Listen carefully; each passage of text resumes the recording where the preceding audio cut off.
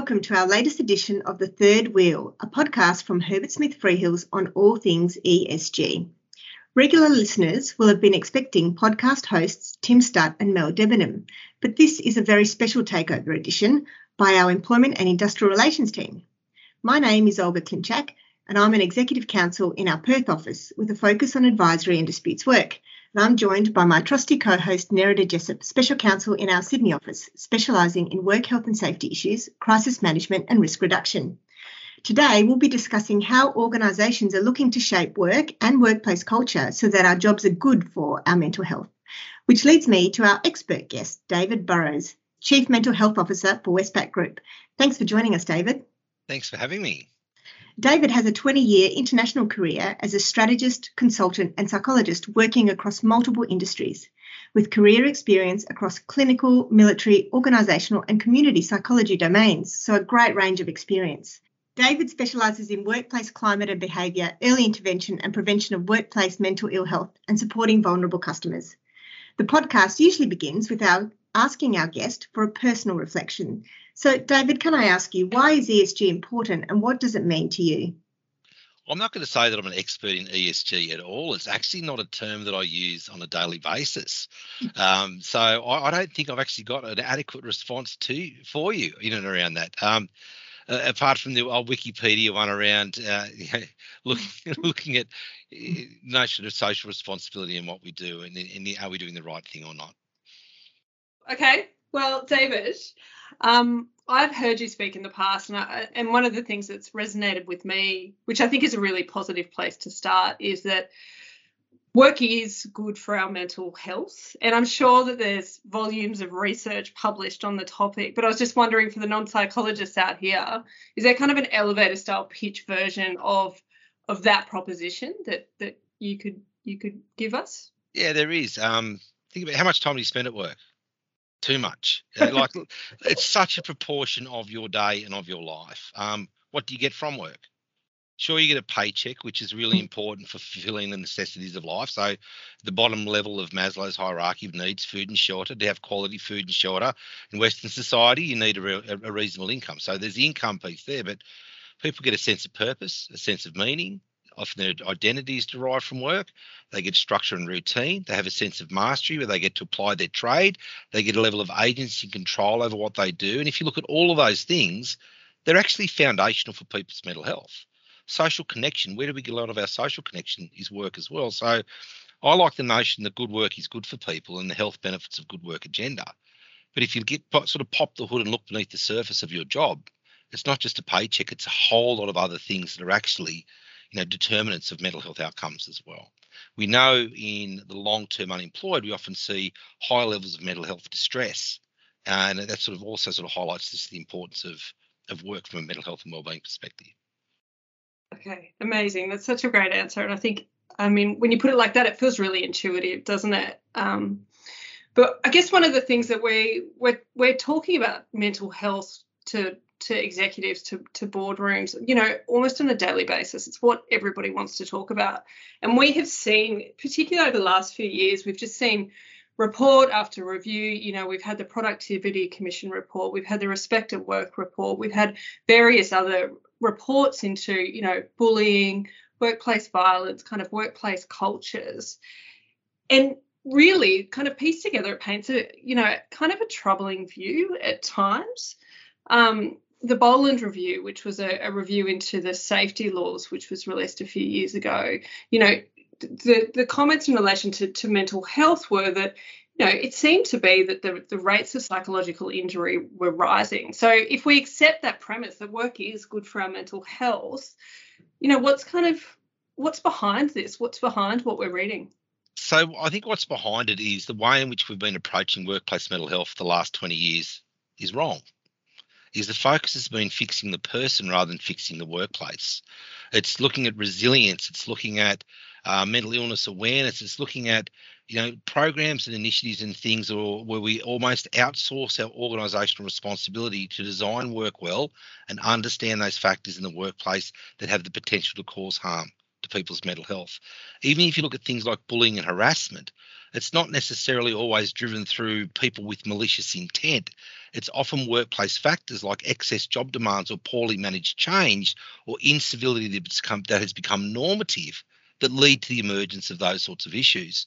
But the whole sector, in the whole workplace mental health sector for a very long period of time has been driven through, if you've got an EAP, we can outsource responsibility and deal with this person's symptom, which creates what I call a tertiary cycle of despair, in that we never actually get beneath the surface and deal with those causal and contributory issues, because EAP simply is structured in a way that doesn't enable us to do that. We also see things like landmark days that raise a whole lot of awareness and focus the attention on who is vulnerable. But you just don't see the initiatives that get beneath the surface and understand why work might make some people vulnerable. So this is where I think the notion of psychosocial risk and the influence of workplace culture and workplace behaviour and job design, we're actually at a tipping point right now, where we've got this opportunity, largely driven through COVID and people working in ways in which their jobs are not designed, to rethink the way in which we're working. That's that picks up on a real shift I think we're seeing as well. Part of that I think has been driven by, in the space that I work, which is safety, there is now an expectation that employers will take this, apply safety thinking to psychological safety. I think that some of the challenges that maybe in applying that thinking is, if I look at a piece of machinery, I'm not an engineer, but intuitively, I know that guarding works. It makes sense just intuitively. I think in applying that safety thinking to psychological safety, it seems less clear. It seems that for some work and some workplaces, it might be more challenging to design, risk out of workplaces and out of work. So I guess my question to you is, if I'm an executive and I know what my physical risks are and I understand what systems we're applying, I can walk the floor and I can see if those systems are being applied. I know what to look for. If you were an executive or you were sitting on a board in an organisation, how would you kind of walk the floor, so to speak? What would you look at? What do you see in organisations that are getting this right? So you can look at your existing human resource work health and safety data as sort of indicators of the psychological health of your organisation. So incident rates, grievance rates, psych injury rates, cost, severity, duration of psych injury claims, turnover, accrued leave, your sentiment data. I mean, most organisations actually have a really vast data set that they're possibly not even tapping into. Yeah. And I think that's one of the real challenges we have there, is people don't know what to look at. Yeah. So what am I actually looking for? There are a huge array of psychosocial risk assessment tools and things out there at the moment. But the challenge I see with a lot of those is they have a lot of concept confusion. They confuse psychological safety with psychological health and safety. They don't necessarily look at how do you remediate issues that you see. Like, they're good at pointing out what the problem might be, but then how do I solve the actual problem? It's not a common capability set. So I think one of the big challenges we've got at the moment is that we know we need to be doing these things, but the level of capability within human resources and work health and safety to be able to identify and mitigate psychosocial risk is just not there. Yeah. The capability required to do job design is just not a common capability set. And look, I blame the tertiary institutions to some extent there, because, I've had dozens of organisational psychologists work for me before. They're not necessarily trained in psychosocial risk or job design. They might be really good at assessment and development centres. I've had loads of clinical psychs work for me before, and they might be really good at helping someone who's become vulnerable, but they don't necessarily understand psychosocial systems. So it's almost this sort of specialty that's emerged that is the knowledge and capability base is held by a relatively few number of people. And I think this is something that's a real challenge for some organisations, because you're almost holding a mirror up to the way in which human resources might be functioning and saying, hey, that's not quite right, and you might need to do these things, but then people are not necessarily trained on what you might need to do to remedy some of these situations that they're seeing. How do I resolve incivility? How do I redesign work? How do I address job demands? How do I look at the psychosocial impact of change? What is the role of psychological safety, the interpersonal space, as a protective mechanism for people's mental health and wellbeing. These aren't new concepts, but they're new to corporates. Yeah. They've been around for psychological safety, which is are people free for interpersonal risk taking, has been around since 1965. So this is not new, but they're just not the sorts of things that have been taught, which I think is one of the reasons why there's still reluctance and fear around. If I ask the right question, if I ask these questions, how do I solve the things that I find? It's a real challenge. And outside of Westpac, I'm an independent advisor to some of Australia's biggest companies. And I can tell you now that so many are grappling with this idea around what do I look for? What do I do? And the actual reality is what's popular doesn't necessarily mean it's going to work. And there's a lot of really popular, really emotive programs out there, things that have really what I call high visibility, low impact. Is they suffer from what I call the anecdotal fallacy, which is, oh, that felt good, therefore it must be good. Well, show me psychosocial metrics that told me that actually changed somebody's experience of work. And it's just, it's pretty thin on the ground. Yeah, I think that kind of speaks to that issue of, I think corporates are really looking to make evidence-based decisions, but there seems to be, a bit of a gap in how to actually identify where we're applying our resources, and how can we make sure that what we're doing is working, and if there's other things that we should be applying our time and attention to. And it's a very provider-driven marketplace. So it's a lot of the providers producing a lot of the literature, unless you're really digging into the academic stuff. And the things that are actually put forward as being evidence-based that are not is probably 9 out of 10. Very few people know the difference between evidence-based and evidence-informed. And there's a lot of grandiose claims when it comes to workplace mental health and the efficacy of programs. So I actually think it's a real challenge for corporates around trying to work out what is legitimately going to work for my challenges that I've got within this team or within this organisation. It's certainly not a simple space. Yeah, not at all. And I also just wanted to ask as well, kind of leaving aside safety, compliance and compliance issues, what's the business case here? What are the benefits for business in applying their focus, attention and resources to get this right? Benefits are enormous. In fact, when I look at workplace mental health and what do we need to have a mentally healthy workplace, it's actually what do we need to have a high-performing workplace. It's when I'm talking to a board of directors around a mental health strategy, it's not a mental health strategy. It's a performance, productivity and mental health strategy. It is how are we improving somebody's experience of work. If somebody's having a good experience of work, if they're subjected to supportive leadership behaviour, if their jobs are designed well, if they're stimulated by the work they're doing and they've got the right degree of mastery and agency over what they're doing and they've got the right relational support and the demands upon them are tolerable, they're thriving. You know what I mean? This is optimizing people's work performance that just happens to also optimize their mental health and well-being as well.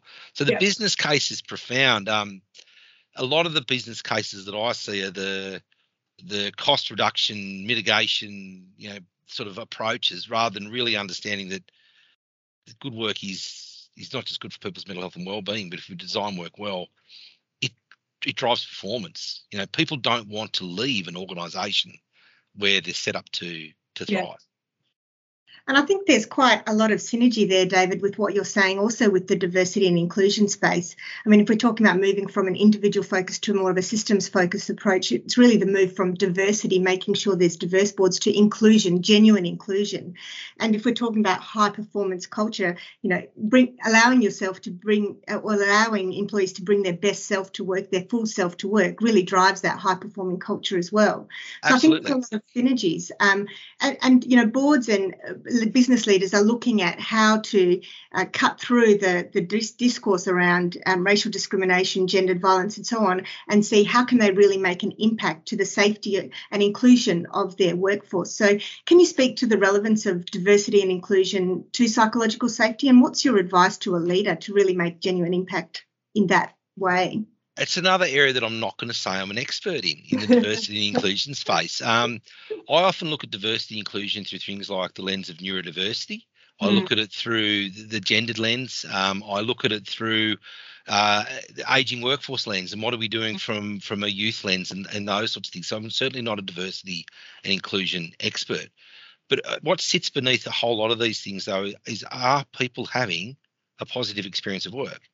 It doesn't mean it's not stressful. It doesn't mean they're not stretched. It doesn't mean as if they don't have a whole lot of stuff that they've got to do, but it's around that positive experience of work. So how are we getting people to have that positive experience of work? And I think that can apply across every lens and the way in which you look at things. Are we giving people the opportunity to flourish and thrive? And are we doing it in a way that's not just paying lip service to it? Because I get really frustrated with the notion of we just need to raise awareness of all these things. I think, where's the action? Show me where the action is. And I think that's a really important part of it. Yeah, so showing how people will actually feel valued in their roles in performing their work, and that value then drives their feeling of well-being. And that's what, so if you look at the psychosocial hazards now, whatever framework you look at, whether it's the Safe Work framework or the Guarding Minds framework, or the notion of reward and recognition is in there. And that's not just about pay. That is about, do I feel as if I'm recognised within this organisation? I think that sort of speaks to the heart of a lot of these things as well. Equity and fairness and justice is a psychosocial factor that is inherent within almost every of the international frameworks that I've ever looked at. And I mean, it speaks to those exact things that you're talking about now. It should be an inherent part of work. And when it's not there, that's when we see harm.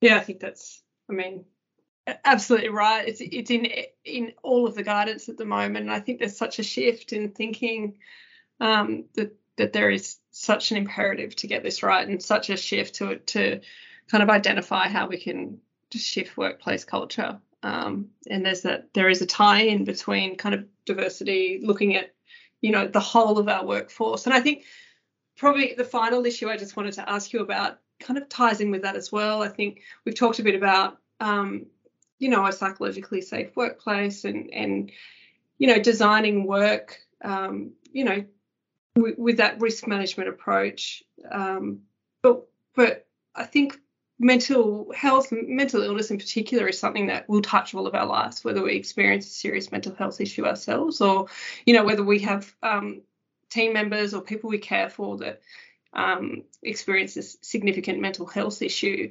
And so I think that part of the thinking in this is how do we make work safe, supportive, keep people in the workplace who have mental health issues? What kind of issues are you looking at to design work to support people who are facing those challenges? So I would argue that the vast majority of people with mild to moderate mental health related concerns are at work, have been at work for a long time, and they're quite possibly your highest performance. We need to sort of get beyond the notion that if you're experiencing a mental health issue, therefore you're incapable or you're broken. Most people, you can actually manage their mental health concerns quite well. A lot of mental health issues are cyclic. They're not things that people suffer with on a daily basis. People often manage them quite well. And I think that what you'll find is that a lot of people are actually already at work and flourishing and thriving. You can experience mental ill health and flourishing and thriving at the same time. That actually can happen. And if you look at the number of high profile, overachieving people who've got things like depression, anxiety, and bipolar, it's a lot. So I think there's, if you look at those people who do become vulnerable, though, what are the things that we need to do for those people who might have mental health related vulnerabilities in the workplace? That is, make sure they've got valuable work. Make sure that they are recognised and rewarded. Make sure that we sort of recognise the things that they get from work, so that we're actually consolidating and supporting the things that support their mental health and well-being. There was that notion years ago that was quite flawed, which is, you've got depression, go home, get well. That's just a completely flawed way of looking at these things, because what we're doing is we're actually dislocating people from the psychological benefits we derive from work. And so I think that's an important way of looking at it is yes, sure, reasonable adjustments and those sorts of things are important. Recovery at work is really important. But how do we understand and support, what do people get from work? And what role does it play in their mental health and well-being? And how can we sort of look at it and think just because you're vulnerable right now doesn't mean you're not going to be a great performer as well. I think it's the lens in which we look at these things is really important. Thank you so much. That's a really positive note to finish on. And I do thank you for your fascinating insights today, David. And thanks to Nerida for taking the wheel with me today. Mel and Tim usually close each episode with an interesting fact from the world of ESG. So I thought that this one would be fitting. Whilst David's been a trailblazer as a Chief Mental Health Officer, the role of Chief Happiness Officer is taking off in the UK.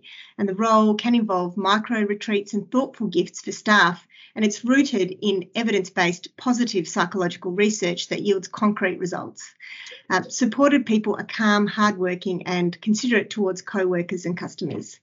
Can I just say you can't see David shaking his head.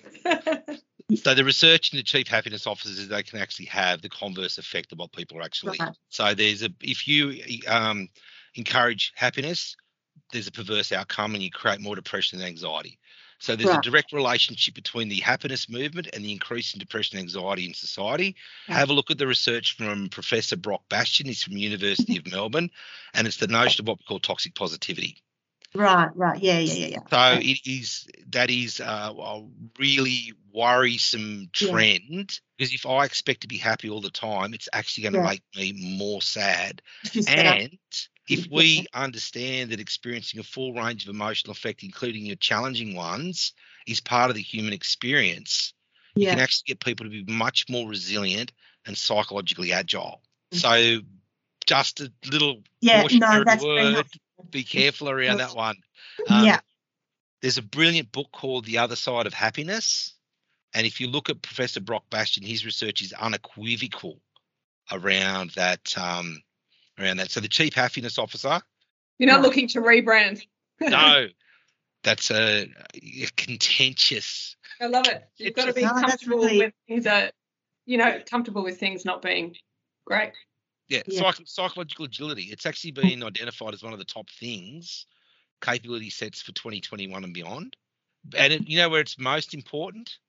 It's most important within the legal profession. With all jokes aside, perfectionistic tendencies and that link to depression that we see within lawyers is the same linkage that we have between happiness aspirations and the depression rates with happiness. Incredible. It's around expectations.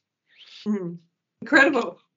Yeah. Anyhow, I'll wrap it on. Sorry. No, that's really helpful. I think, and it's good that that's, that you pointed out that evidence-based. I think it's a really important point that striving for happiness is not what we're doing here, and setting that up as what we're all looking for. And if we don't achieve it, we've got to be comfortable with adverse events. And I think that's that's one of the things about kind of cutting through the data and the literature. We just, we don't have, I think there's a lack of understanding of some of these issues, and that kind of positivity trend drives some of that, what you called like high visibility, low impact. It feels good, it looks good. So the positivity research a lot of that was driven through the notion of a critical positivity ratio that has now been subject to a scientific reversal. Because they actually didn't just have to, they had to actually retract all of the research in and around it. Yeah. Mm-hmm. So interesting one. Anyhow, I think that's useful. And I think, as you say, it's really the lived experience of individuals. We need to be mindful of what their lived experience is, so that then we can ensure that they're adequately supported where they do have those vulnerable moments in their lived experience at work.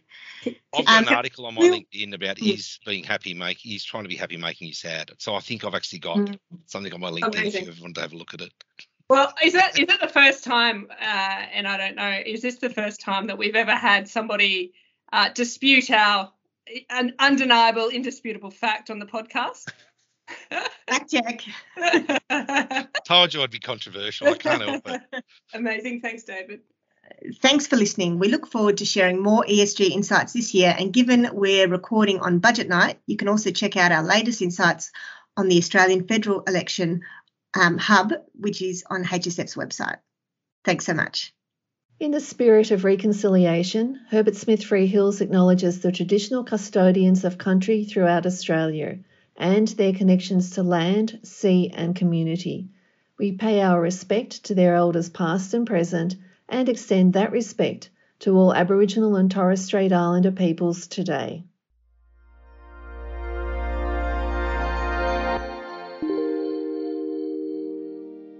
You have been listening to a podcast brought to you by Herbert Smith Freehills.